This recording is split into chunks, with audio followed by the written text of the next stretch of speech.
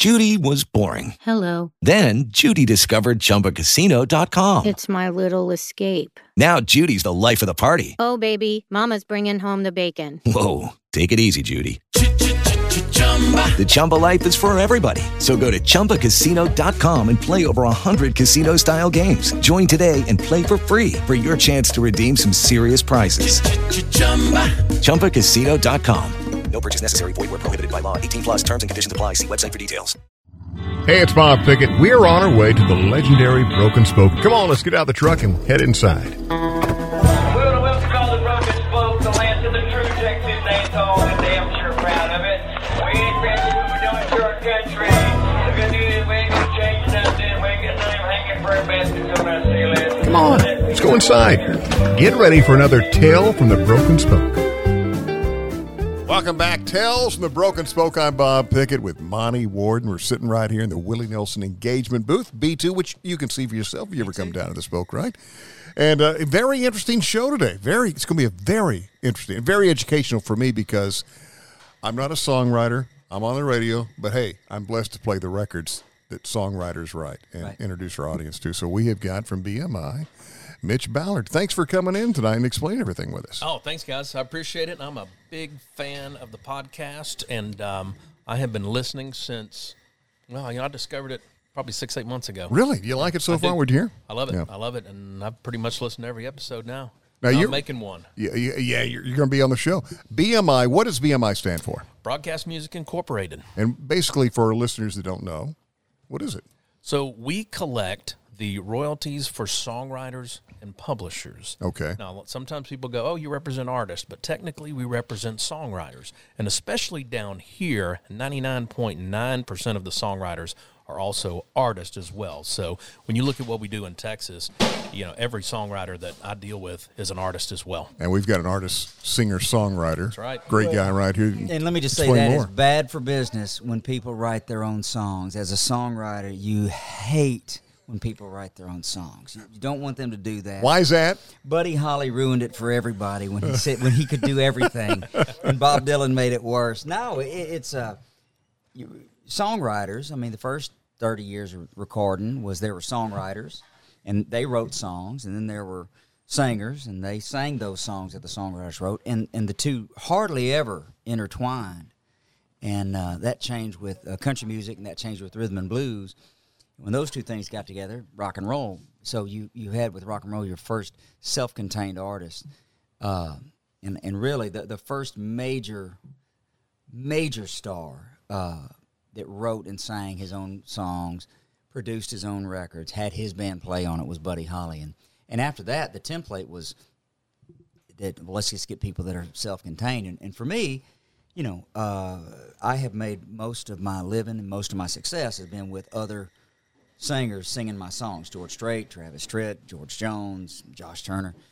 And really, the template for years was, Patsy Cline never wrote. George Strait didn't write to the latter part of his career. Frank Sinatra never wrote. Elvis Presley never wrote. And the focus on artists being able to write, I think, one, we're trying, the music business, I mean, when I say we, trying to turn great singers that are not songwriters into songwriters, and that would be like turning a great lineman into a quarterback. Why would you do that? Yeah. You have a great lineman. Leave it to the pros. I think that's a mistake. And we're also trying to turn songwriters into artists. And, two best songwriters I ever heard were Guy Clark and Townes Van Zandt. But ain't nobody ever going to confuse them with Tony Bennett and Dean Martin. Great singers they were not. But they were some of the best songwriters that ever lived. But they were not. It was not meant for them to be recording artists on the level of an Elvis or a Dean Martin or something. So I will be interested to hear the records that come out in 10 years.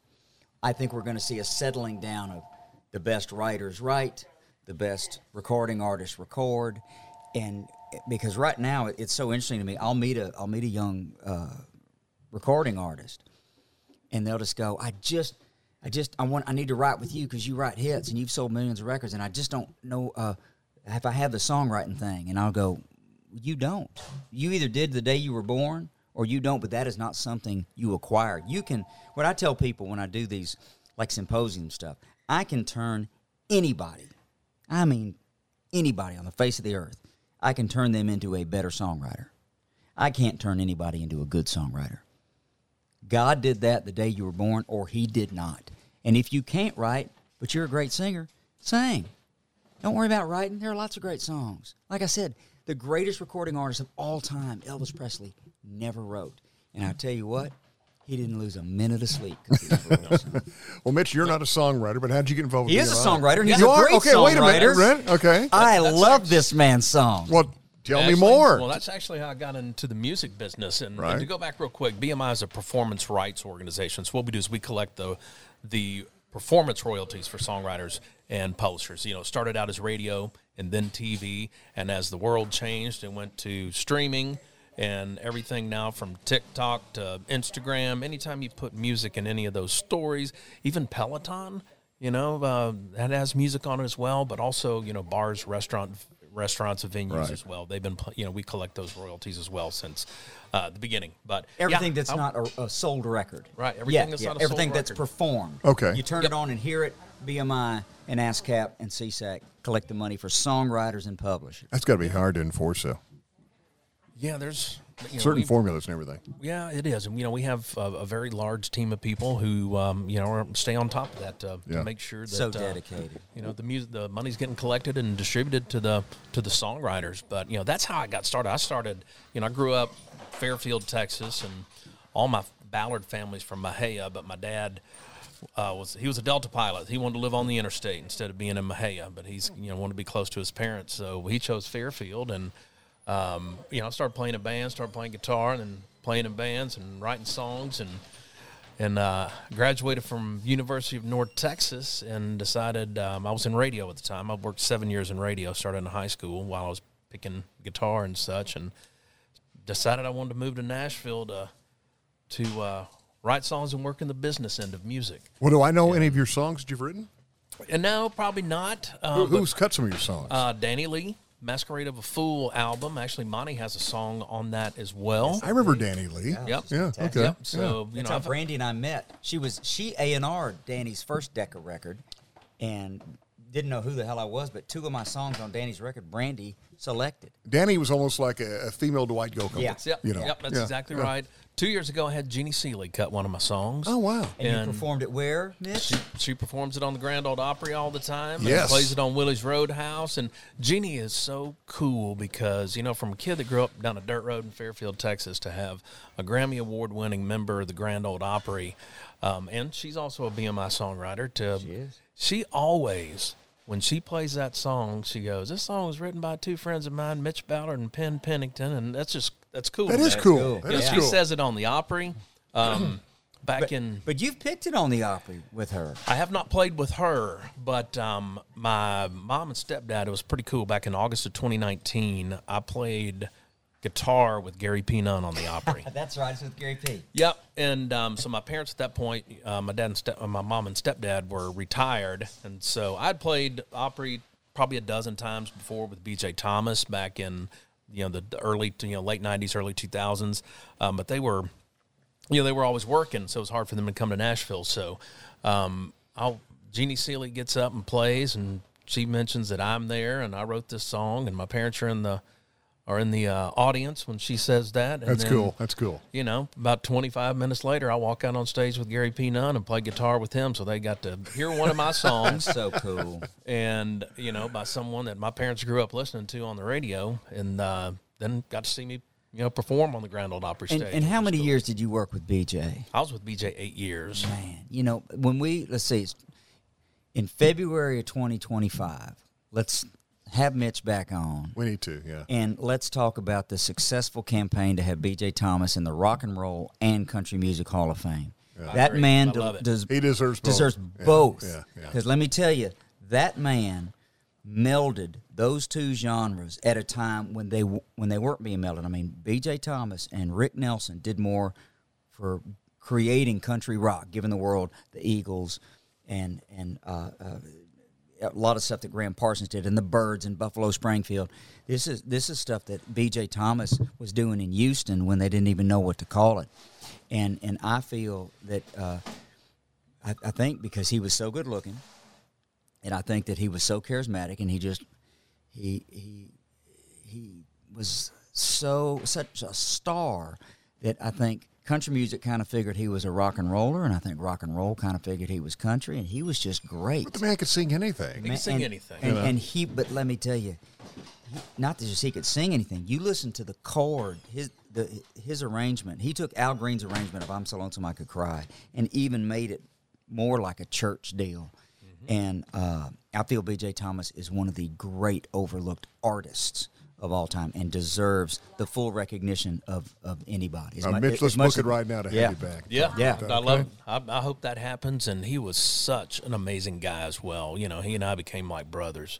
And, you know, I grew up listening to his music. You know, it's funny. I have, you know, I'm 53. And before I could read, my mom would buy me the songs I liked on the radio. And I had the 45 of Raindrops Keep Falling on My Head. And she would draw a star on the A side, because I couldn't read and know what side to play. Right. So I'd put the star side up. And I have Raindrops Keep Falling on My Head with the star on it. And BJ was at my house in 2000 because he wrote 2000 on it. And he said, man, do you have that, he said, do you have that 45 of Raindrops with the star on it? I said, I do. And he goes, man, I'm going to see it. And I pulled it out of my 45 box, and he looked at it and he goes, this is so cool. You've had this before you could read. I said, yep. And he reached into his duffel bag and pulled out a Sharpie and autographed it. Oh, wow. Yeah. Yeah, that was the first song I ever learned to sing. Man, that whole thing was, man, he transcended any genre. He was just great, man. It's almost, like I said, it's almost like the Everly Brothers or something where you go, I don't know what that is. It's great. Well, I remember playing, of course, when I first got in radio. And I actually got this as a birthday present when I was a kid. Another Somebody Done Somebody Wrong song. Man, what a great song. What a great song. You know, in Chip's Moment, who was producing him back then, you know, Chips and Bobby Emmons wrote that song, and they also wrote Luckenbach, Texas. That was right around that same I didn't know era. that. Yeah, Okay. Chips was producing Willie, Waylon, BJ, all at that Well, at that same 6 time. years previous, Elvis. Yep, 6 years previous, You know, Elvis. right. So, He produced Suspicious Minds. And I got to spend time with all those guys. Well, and because Chips is responsible for discovering out of just a heap of little reel-to-reel tape showed up from Houston, Mark James. He wrote Suspicious Minds and Always on My Mind. And Chips just, that kid was just picking blues clubs in Houston. And the guy that gave him the seal of approval, the thumbs up, was B.J. Thomas. He said, yeah, man, Mark plays guitar for me back in Houston. And that's just the kind of guy he was. He wasn't building himself up. He just said, yeah, this guy's great too. B.J. Thomas is one of the greatest artists of all time, and Mitch was his road manager, right? Yep, tour manager, and then I produced 2 albums on him that Curb put out, and it's incredible. They're just stunning. Well, I hope that comes true then. Country Music Hall of Fame as well and as rock and roll, because he deserves both. He deserves them both. Yeah. Yeah, he does. I Damn totally right he agree. Yeah. So you were in Nashville. What brought you back to Austin? I know being a Texan, but what brought you back here to open up an office at BMI? So I wasn't working for BMI in Nashville, but I was looking for a strategic move to get back home to Texas. At that point, I'd been in town, and been in Nashville about 26 or so years, and I was going back and forth to Austin, meeting with different people, and like I said, trying to find a strategic move back. Right. I had been in Nashville quarter of a century.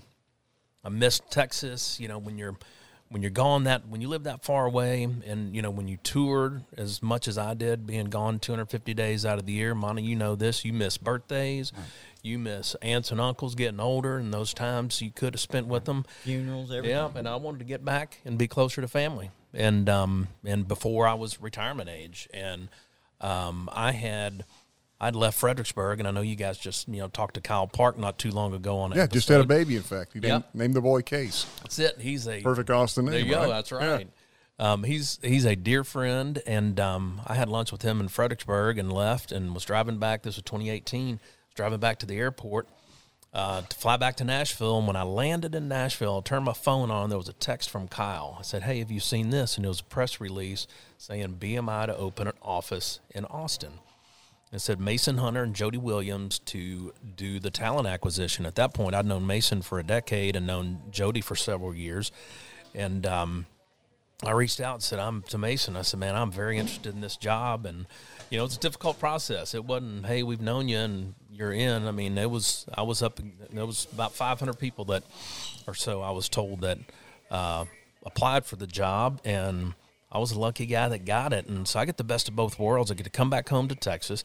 I get to support the amazing talent we have in our great state and still get to go back and forth to Nashville and keep my connections there. And now I work with our L.A. office, our New York office, our Atlanta office, our London office. And so I'm kind of just, dealing with a little bit of everything. We represent all genres, right, for starters. But it's just music, right? Yeah, but BMI's been coming back and forth to Austin since 1970. Yeah.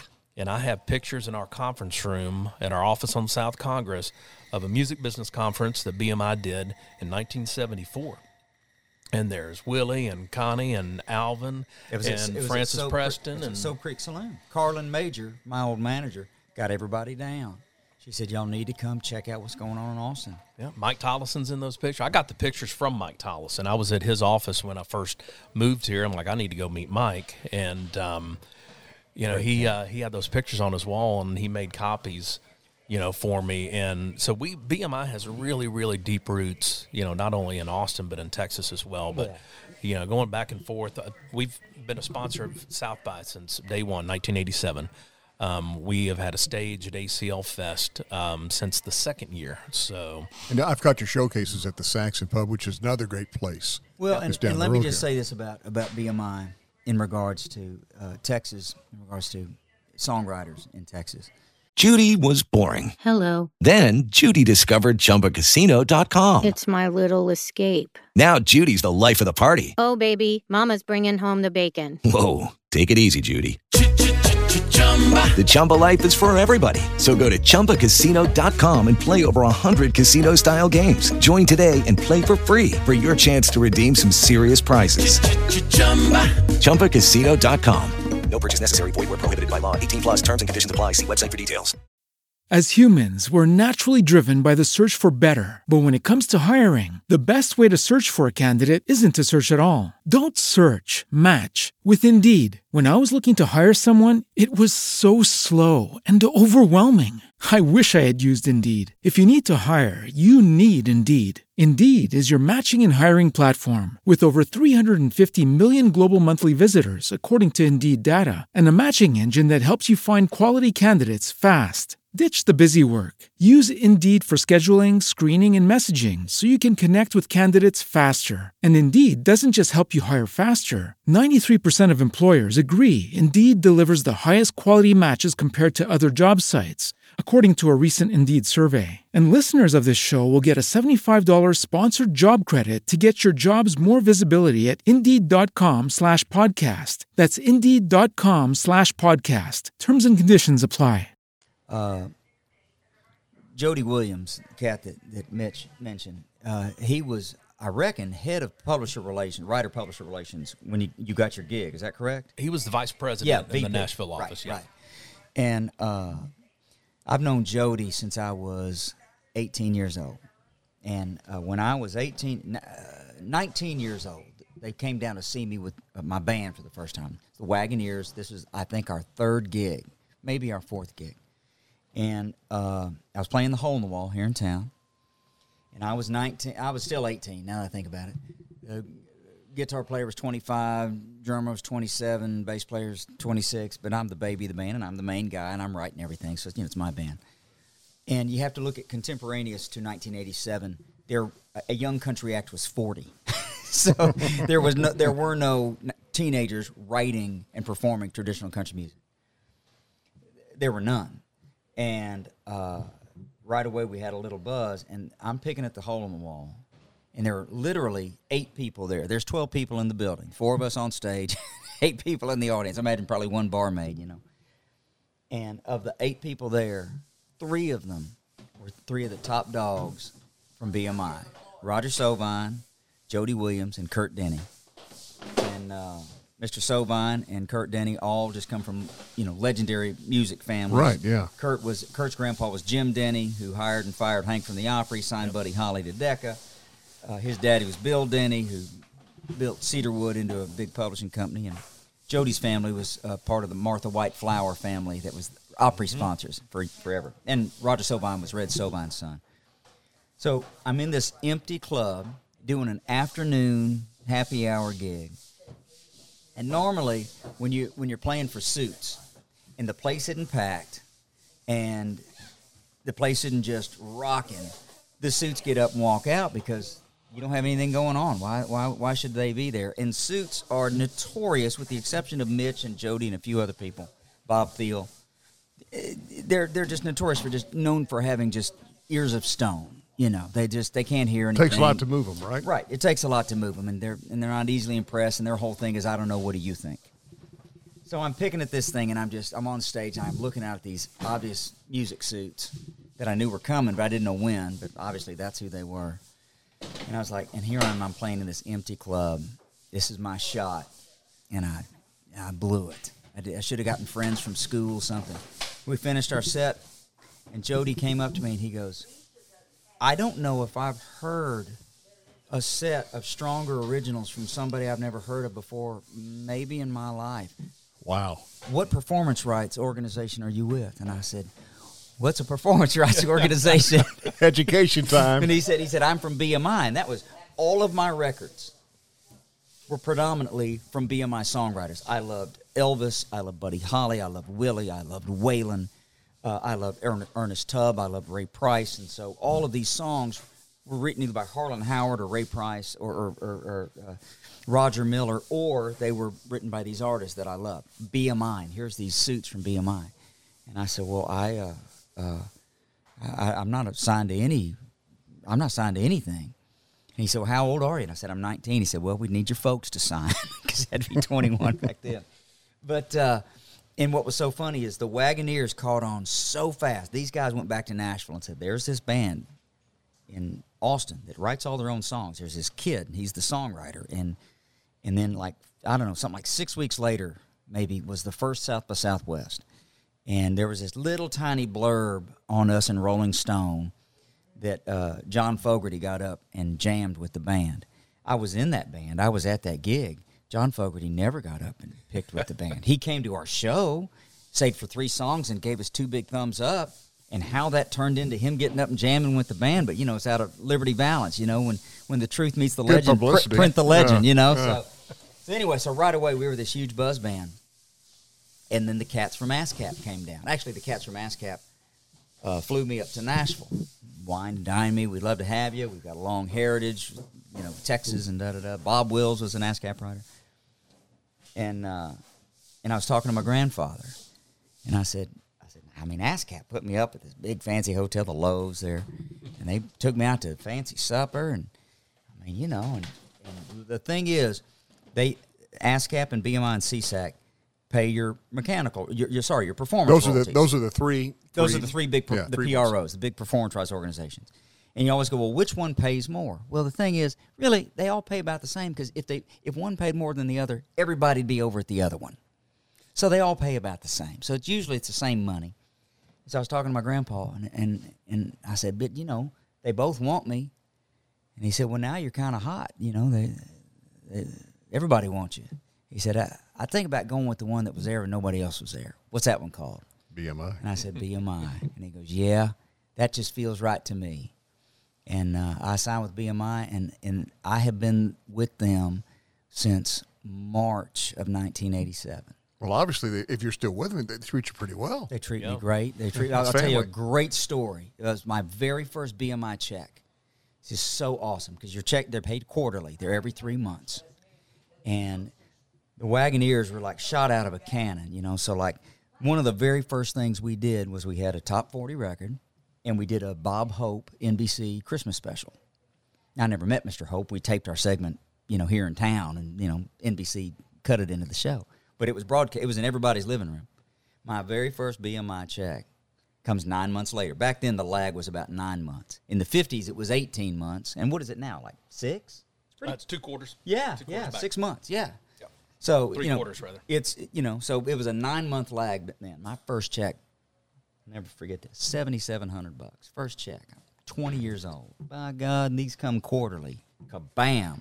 I spent twice that. I was ready to go. What was the first thing you bought with it? I bought a car, which I was pretty smart with it. Yeah. You know, and I bought some pointy-toed shoes and some gabardine slacks, and, you know. And fast forward 3 months later, my second check comes. Well, there hadn't been a top 40 record, and there hadn't been a Bob Hope special. My check was less than $100. And I called Colleen at the front desk. I said, "It's Monty Worden. Hey, darling, how are you doing?" I said, "There's been a huge mistake. I just got my check." She goes, "Yeah?" I said, "Well, it's like 90-something bucks." She goes, "Uh-huh." I said, "Well, the last one was like almost $8,000. And she smiled. She goes, "Welcome to country music, darling." Hung up. That's the life of a songwriter right there, you know? That was such a great, and I had spent that like it was on to come. I had to go borrow $3,000 from my dad just to pay my bills and stuff, but I never front end spent again. That happens to a writer one time. That's a great lesson, though. You Isn't go, it? "Oh, Yeah. I'm good. Yeah. I'm good." But also, like with BMI, we were talking before the show. Is BMI has such a strong legacy and history with Nashville and country music, and with rhythm and blues and rock and roll, and like when I first, Mitch and I said when we come to town means Nashville. You know, we both talk the same way. When I first went to town, it was unusual. Like if you met an ASCAP writer, they were either from L.A. or New York, or something was up. Because Roger Miller and Harlan Howard, everybody at Tree, everybody at Acuff Rose were BMI writers. And you go, well, why is that? That is the question that people always ask is, how did BMI make all those inroads? Well, ASCAP was the first one. ASCAP was the first performance rights organization. And they were based out of New York. And they had all the pop writers, Irving Berlin, Cole Porter, Johnny Mercer, the pop writers. And they had all the jazz writers. They had both Gershwin brothers. And so they were the only game in town. They were the only thing there was. So in fear of having federal monopoly antitrust stuff kick in, BMI came along, and BMI was started by broadcasters, correct? Yes. Yeah, right. Radio guys. So, but the difference between number one ASCAP and number two BMI in the 30s and 40s was like the difference between where I stand on the Dallas Cowboys depth chart. Hell of a drop. Pretty off deep, there. yeah. You know? And then what Frances Preston did for Legendary. What she did for songwriters. I met her when I was 16 years old, member of Woe Trigger, and she just told me, she just said, she just always try to get better. And 10 years later, Guy Clark told me the same thing, always try to get better. But the fact, why would Miss Preston give a 16-year-old kid in a rockabilly band that she'd never heard of the time of day? Because she was Frances Preston, and that's just who she was. Mm-hmm. She introduced me. It was all about the songwriters. Yeah, always about songwriters. She wanted, she saw things in songwriters that they did not see in themselves yet, and that no suit saw. Oh, she was just incredible, And she explained she told me one day we were having lunch, and she explained to Elvis the lives he had changed. He said, "Yeah, I know. I put some money in their pocket." She goes, "No, Elvis, you've sent generations to college that never finished high school."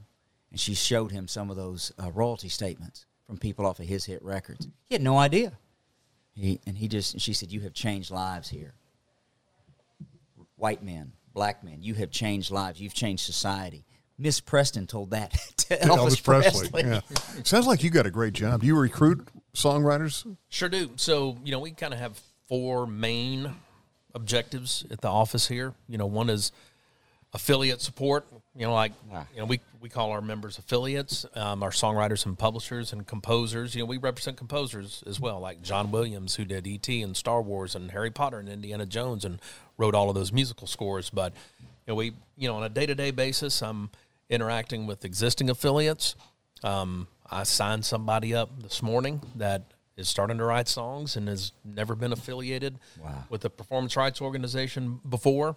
I look for ways to build a brand here. Right. And that includes our monthly songwriter series at the Saxon Pub. Which, again, I mentioned it's great. It's great, the showcase. Fantastic. Yeah. We have we've been we started in August of 2019. We had a short break during COVID, and Joe Abels and Jody Witherspoon over there. They have been absolutely incredible partners. You need to get Joe here. Yeah. Incredible. I can't stand that son of a bitch.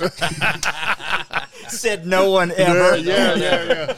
He actually married Mitch. Yeah, he officiated Did he really? me and my wife's wedding. Sure did. So you can add Reverend to the first. Well, now I know what to call him next time I see him. Exactly. Yeah. But we do that monthly songwriter series at Saxon Pub. We also have a full band pop rock, indie rock showcase about 3 times a year. Then we have a rap and hip hop showcase a couple times a year here in town as well. That genre is exploding here in Austin, and that's the great thing about a company like BMI that represents all genres is they're all here in Austin. Austin is such an eclectic. It is eclectic. Eclectic city of everything from blues to rock to country to there's a reggae band that I know and everything in between. Do you still think it's the live music capital of the world? Yeah, I do. Yeah, for sure. Well, I think as long as the University of Texas is still here, every year you got 20,000 18-year-olds that have never been off the farm. Okay. And that as long as there will always be that infusion of youth and experimentation and exuberance, that you're going to always have that. But let me just say also, not just but as publishers, BMI is very supportive of what a publisher does. And, publisher protects the copyright. Publisher is the steward of the copyright. They go to bat for you, in other words. Basically, in layman's terms, the owner of the song. Yeah, they own the song. And it's like, well, the publisher gets your money. It's also, the publisher also decides what doesn't happen to the song.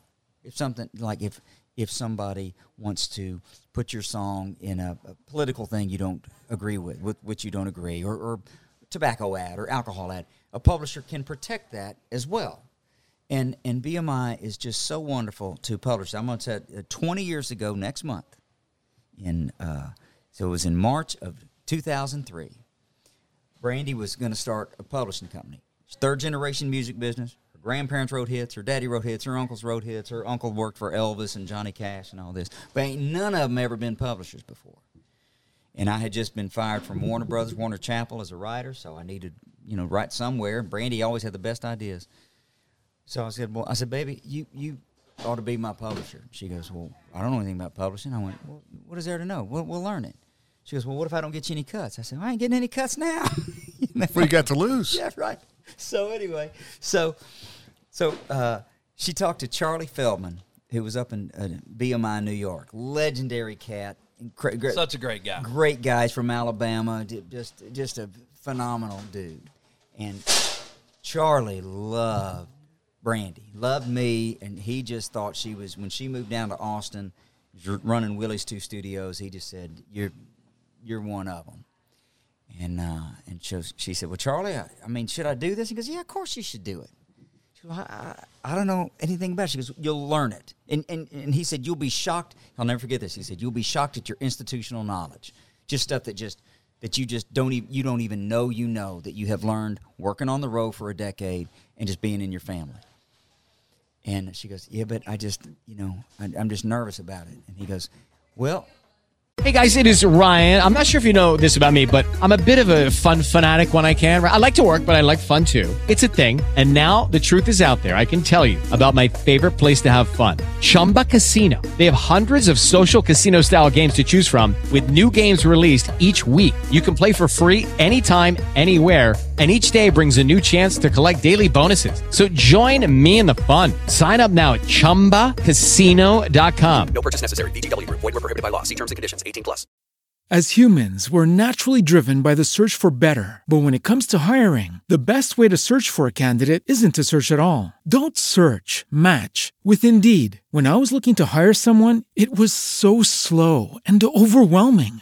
I wish I had used Indeed. If you need to hire, you need Indeed. Indeed is your matching and hiring platform with over 350 million global monthly visitors, according to Indeed data, and a matching engine that helps you find quality candidates fast. Ditch the busy work. Use Indeed for scheduling, screening, and messaging so you can connect with candidates faster. And Indeed doesn't just help you hire faster. 93% of employers agree Indeed delivers the highest quality matches compared to other job sites. according to a recent Indeed survey. And listeners of this show will get a $75 sponsored job credit to get your jobs more visibility at Indeed.com/podcast. That's Indeed.com/podcast. Terms and conditions apply.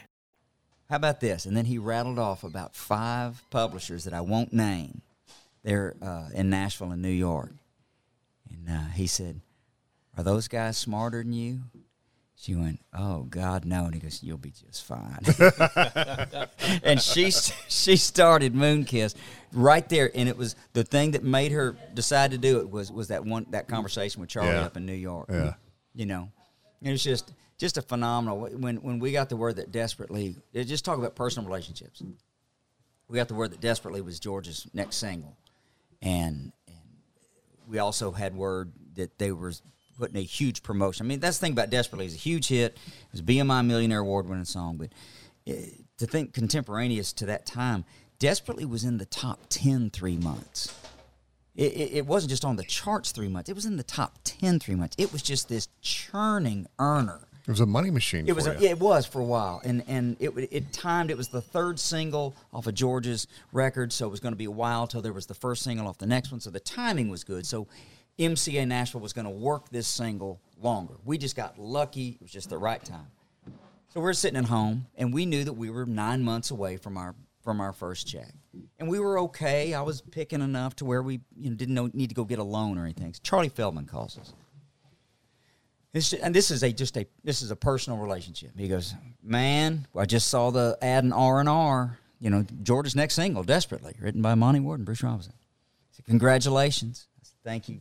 Because you have to remember, I signed with BMI when I was 19, and Desperately became a single when I was 37. So I'd been with them 18 years, and this is my first. I'd had a couple of top 40 records. I'd had 4 different record deals, but this was my first lick. And the whole time, for 18 years, BMI treated me the same. You think about when you get hot and cold in this business. Sometimes you get hot and sometimes you get frigid. BMI always took my calls. I could always get Jody on the phone. I can always talk to Mr. Sovine. So here's Charlie Feldman, way up in New York, big-time exec, and he's reading the ads in R&R that I've got a single coming out. I didn't call Charlie and tell him this. He called you. He called me. We just saw the congratulations. He said, "And BMI doesn't do advances on singles anymore." I said, "Well, yes, sir. Yeah, I know that." He goes, "We do not do advances." I said, "Yes, sir, I know." He said, "So don't even ask for one." I said, "I won't." He goes, "But what if we sent you $50,000? Well, did you take him up on the offer? Okay. But it was just so funny the way he did it. It was that he had to get his wording just right. Yeah. He goes, "And it'll just come right off the top." I said, "Yeah, like anything else." And by God, it did, and changed my life. And nowhere in that story is it about Broadcast Music Incorporated, this big conglomerate, this big multi-billion-dollar, blah blah blah. It's about people. Sounds like, and there's so much more, because I remember as a kid picking up the vinyl and seeing BMI and not really understanding what it was. And then I get in radio, and you've got to fill out the quarterly logs for BMI. But to see the real side of it with you, especially with you and your stories, but with Mitch right here, and understand that it's so much more. Well, and it's just, let me tell you, it is no accident that BMI is here. They have been at every turn on my career. And what I said 3 minutes ago, it's not when you're hot. When Rolling Stone said I was the next big thing, everybody was calling. It's when you ain't got anything going on. It's when Rolling Stone said that 2 years ago and you weren't the next big thing. And Jody Williams calls and he goes, "Hey, man, are you still trying to get better? That's important. How's Van?" Okay.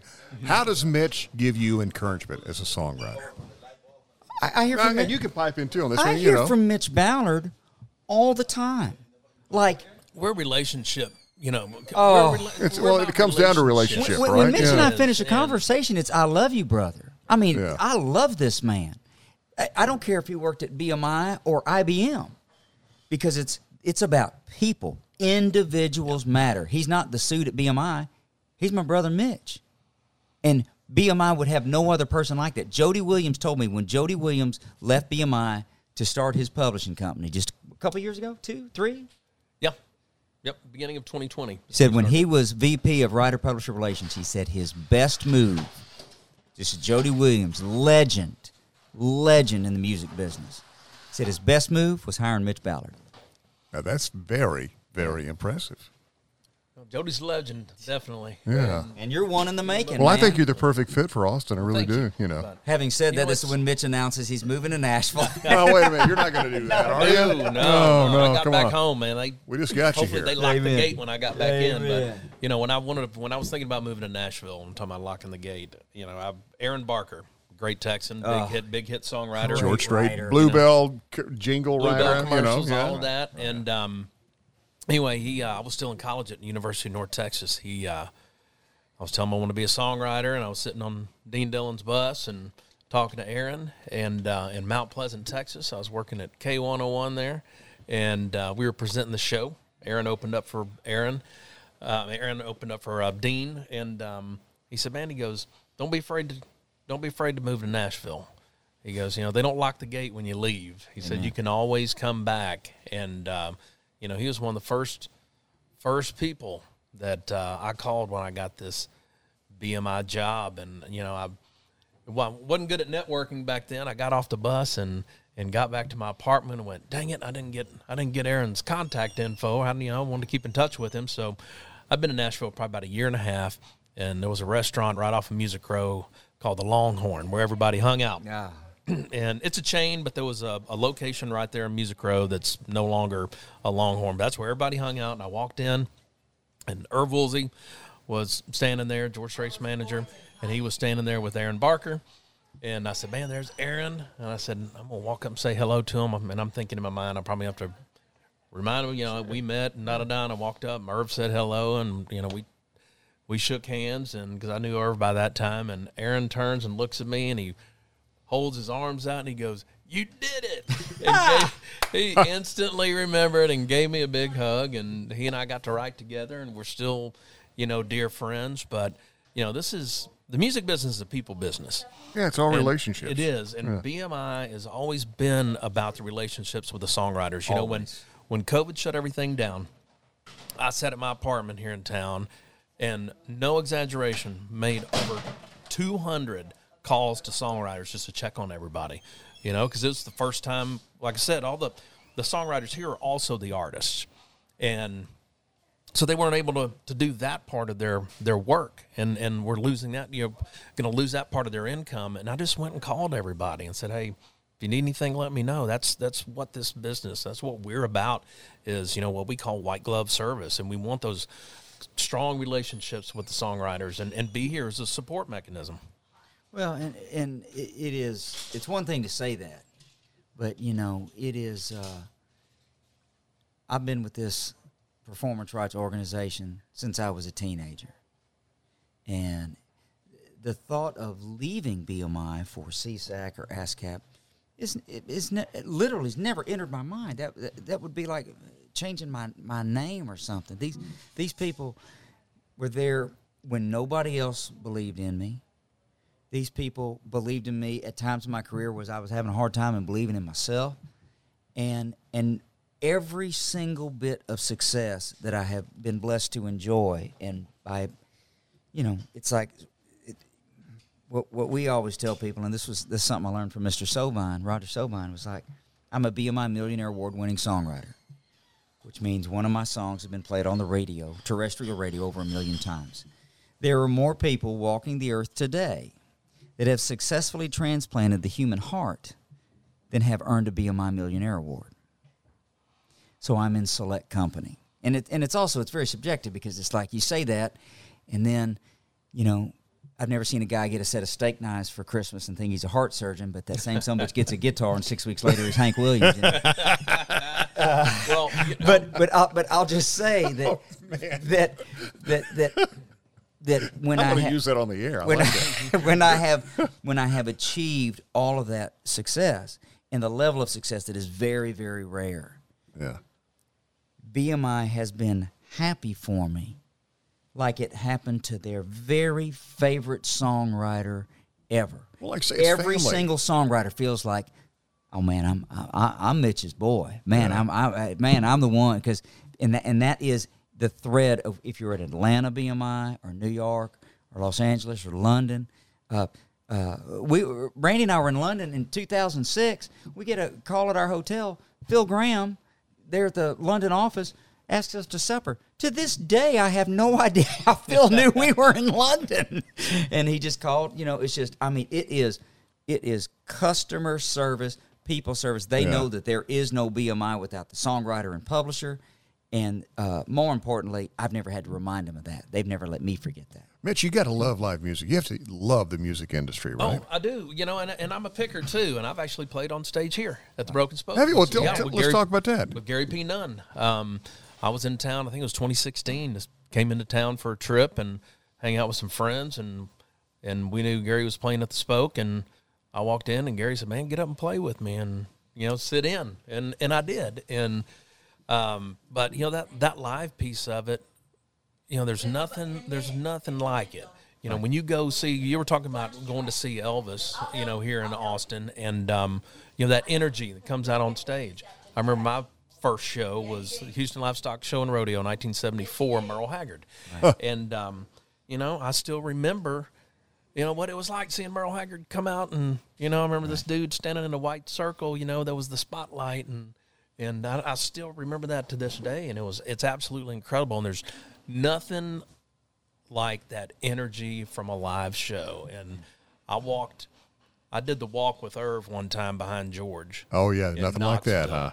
And when that curtain came open in the tunnel and we walked out into that place and you heard everybody just scream at the top of their lungs, the energy and the noise and the effect that one guy had when he came walking in to that basketball arena at University of Tennessee campus, there's nothing like it.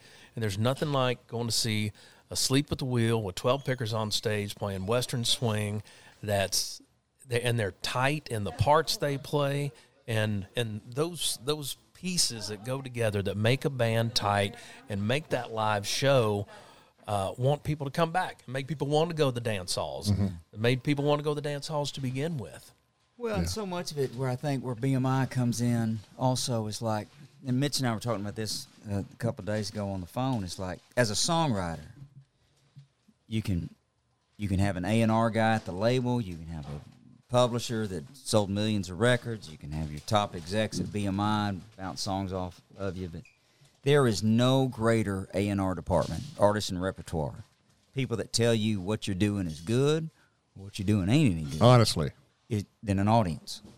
And when you unveil a new song with the Broken Spoke, the Wagoneers play a new song, Broken Spoke, and 600 people dance to it, there's something there.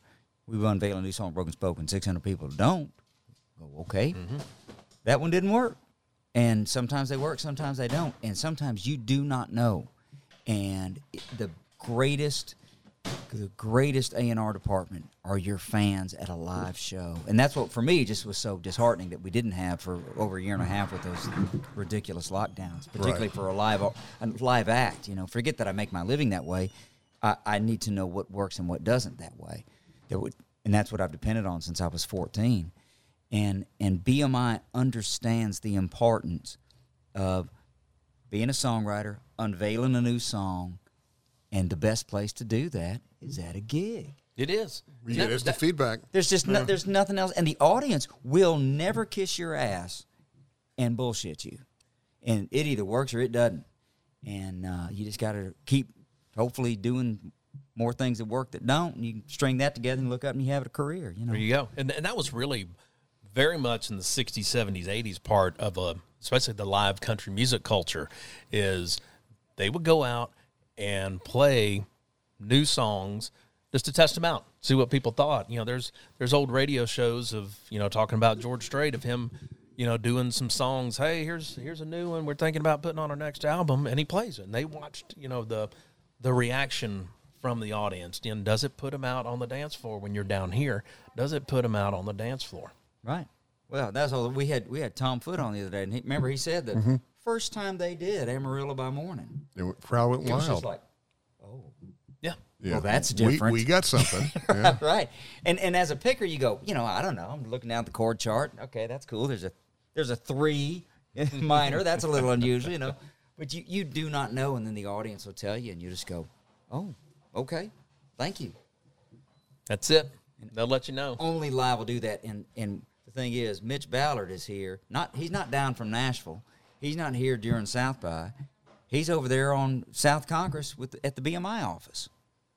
BMI Texas, BMI Austin, BMI. What do y'all call it? We cover Texas, but Right. We're in Austin. But what do you What do you call it, or is it just BMI? I call it the Texas office. Yeah, Texas. you That's know? what I call it. Yeah, that's what I say. And that's what our hashtag is on social media is BMI Texas, because we deal a lot with Houston, Right. Lubbock, Dallas, Fort Worth, and all of them.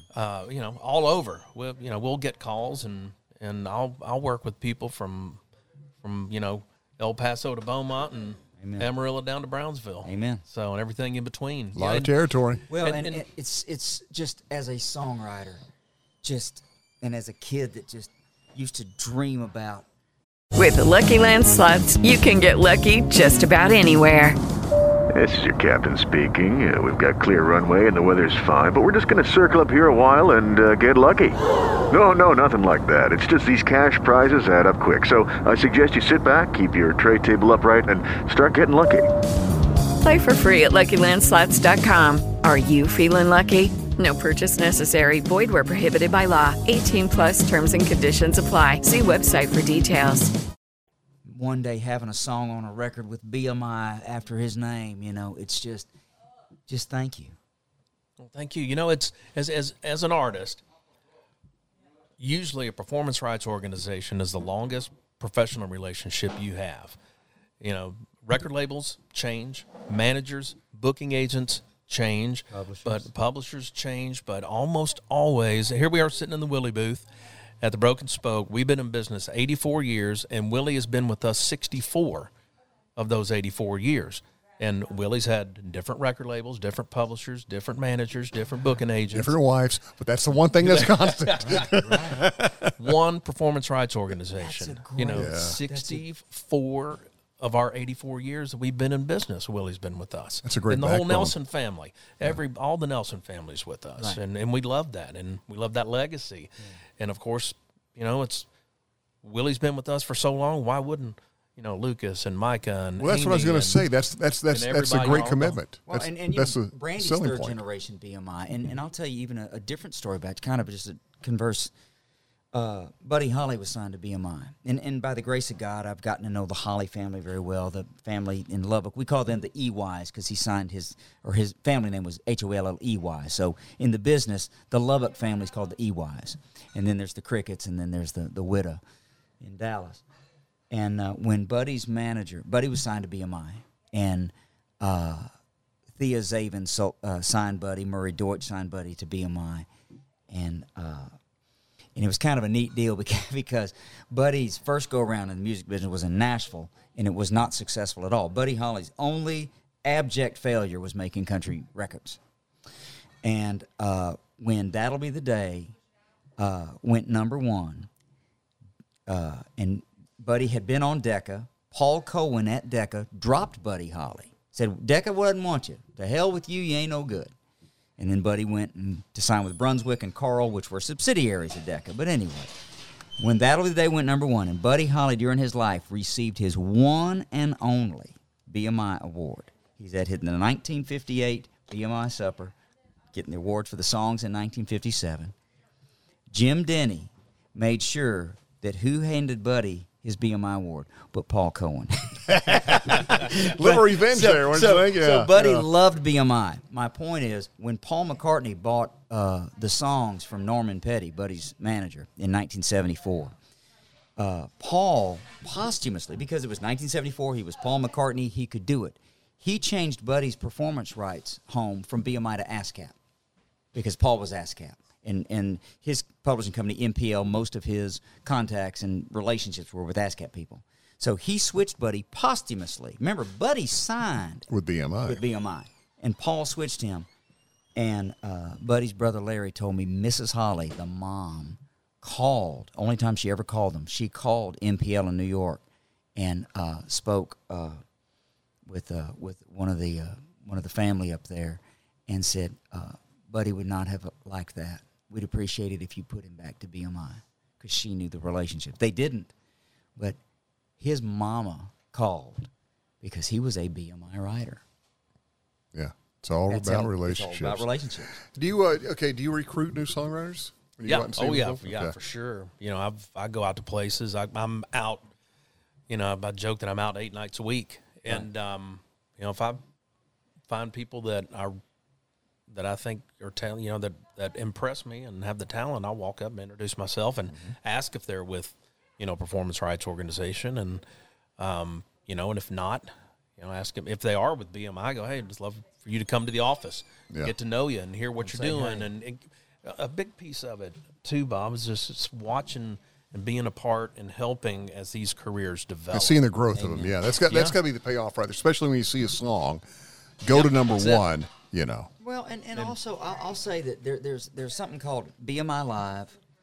ASCAP has something called ASCAP on Stage. I don't know the CSAC program. They'd have to have one too, I would think. Yeah, I think so. But what it does, it pays you for your gigs. It pays you songs at your gigs. And for years, Europe paid songwriters what we picked live. Like you'd go pick overseas and you'd turn in your set list. Right. Now, in the U.S., we have the same thing.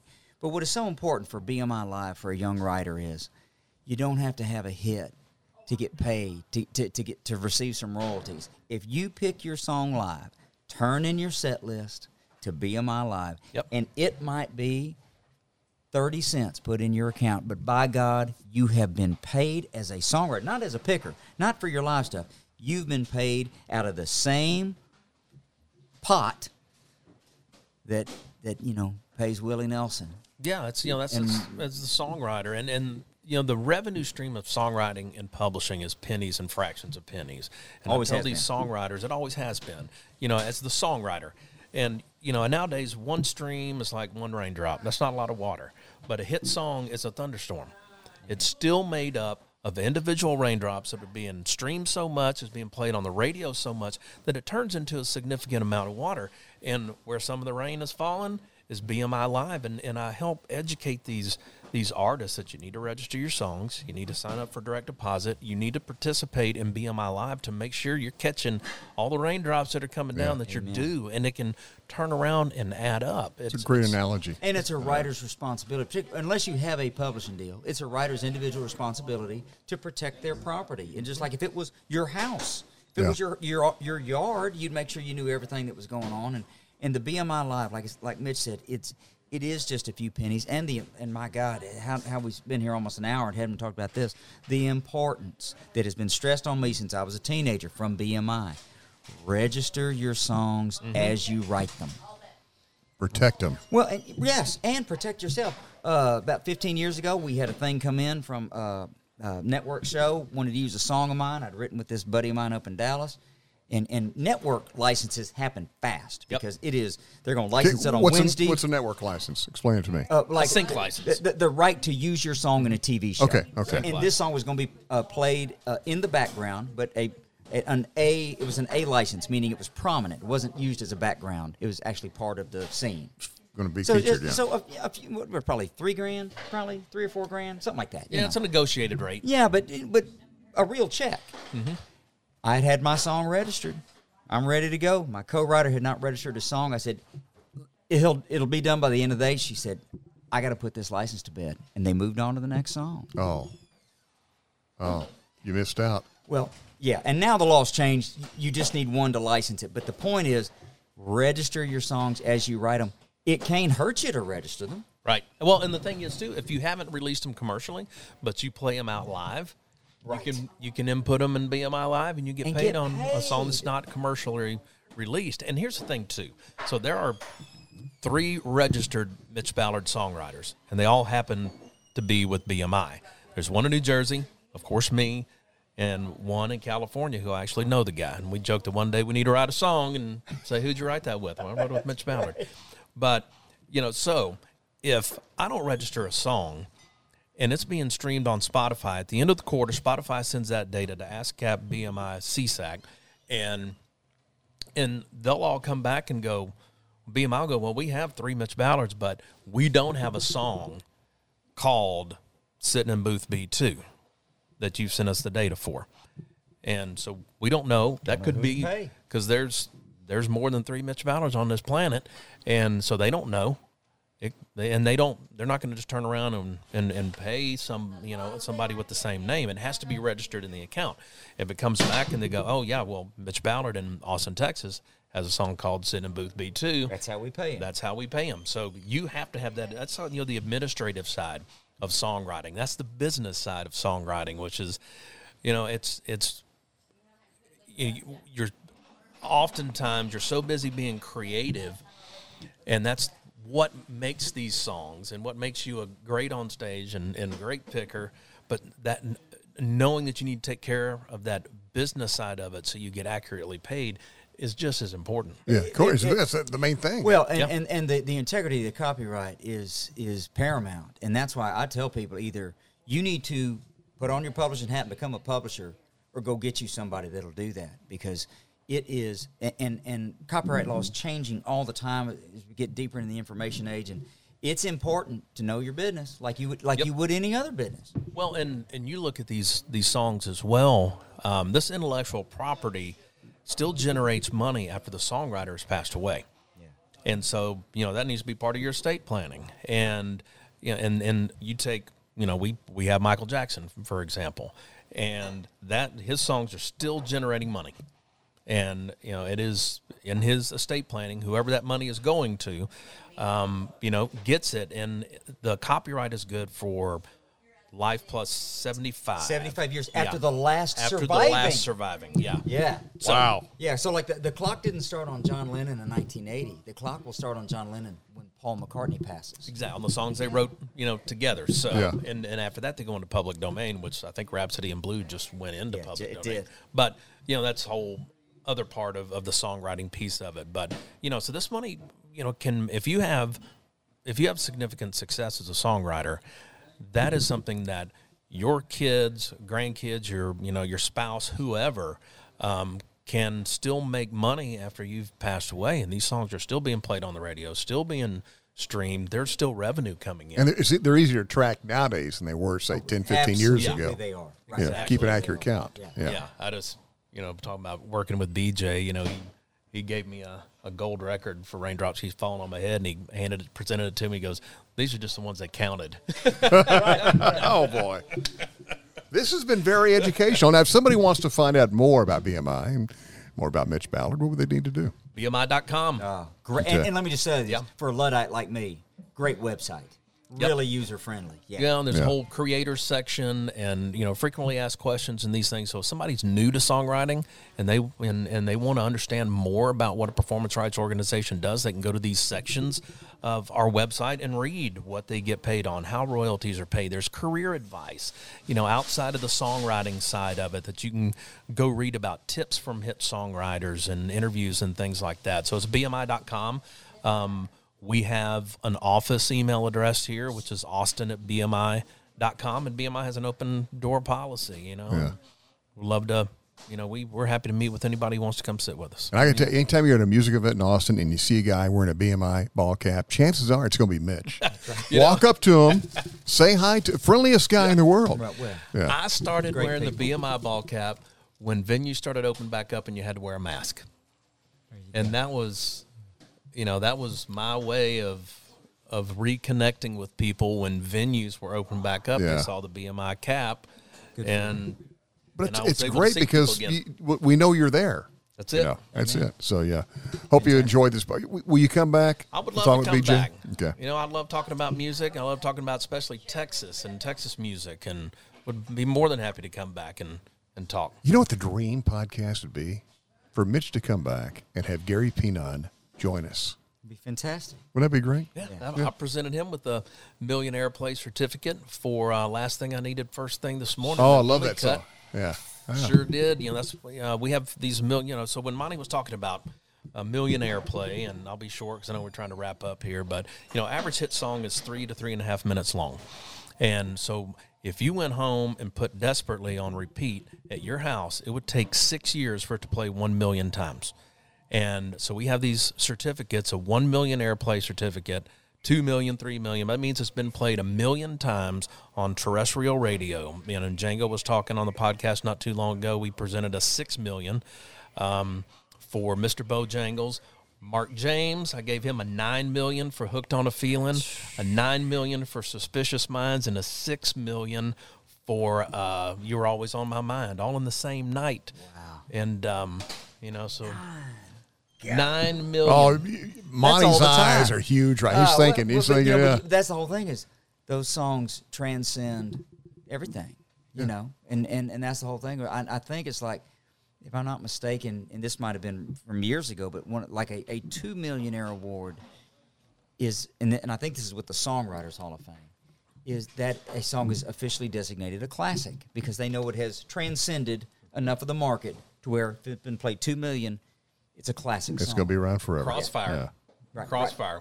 Bill Carter and Chris Layton and Ruth and such, living here in Austin, I presented them with, a 2 million. Right. Bruce has had, multiples, and David Lee lives out in Spring Branch, has had multiples. There's a lot of hit songwriters tucked around. Susan Gibson, out in Wimberley. And so God, I wish I was a songwriter instead of a radio guy. Well, we need you too, baby. It's an honor to play this songs. But I tell you, the real honor of this podcast is getting behind the nuts and bolts and realizing basically what it boils down to relationships. It's all about life. It all comes down to relationships. Yeah. Absolutely. So, with anything else. Yeah. Thank you again for coming in. Thank you, Monty. We look forward to more Tales from Broken Spoke on the way. Tales from the Broken Spoke is recorded live at the Broken Spoke in Austin, Texas. Hosted by Country Radio Hall of Fame broadcaster Bob Pickett and Monty Warden. Recorded, mixed down, and produced by Mike Rivera. With the Lucky Land Slots, you can get lucky just about anywhere. This is your captain speaking. We've got clear runway and the weather's fine, but we're just going to circle up here a while and get lucky. No, nothing like that. It's just these cash prizes add up quick. So I suggest you sit back, keep your tray table upright, and start getting lucky. Play for free at LuckyLandSlots.com. Are you feeling lucky? No purchase necessary. Void where prohibited by law. 18+ terms and conditions apply. See website for details.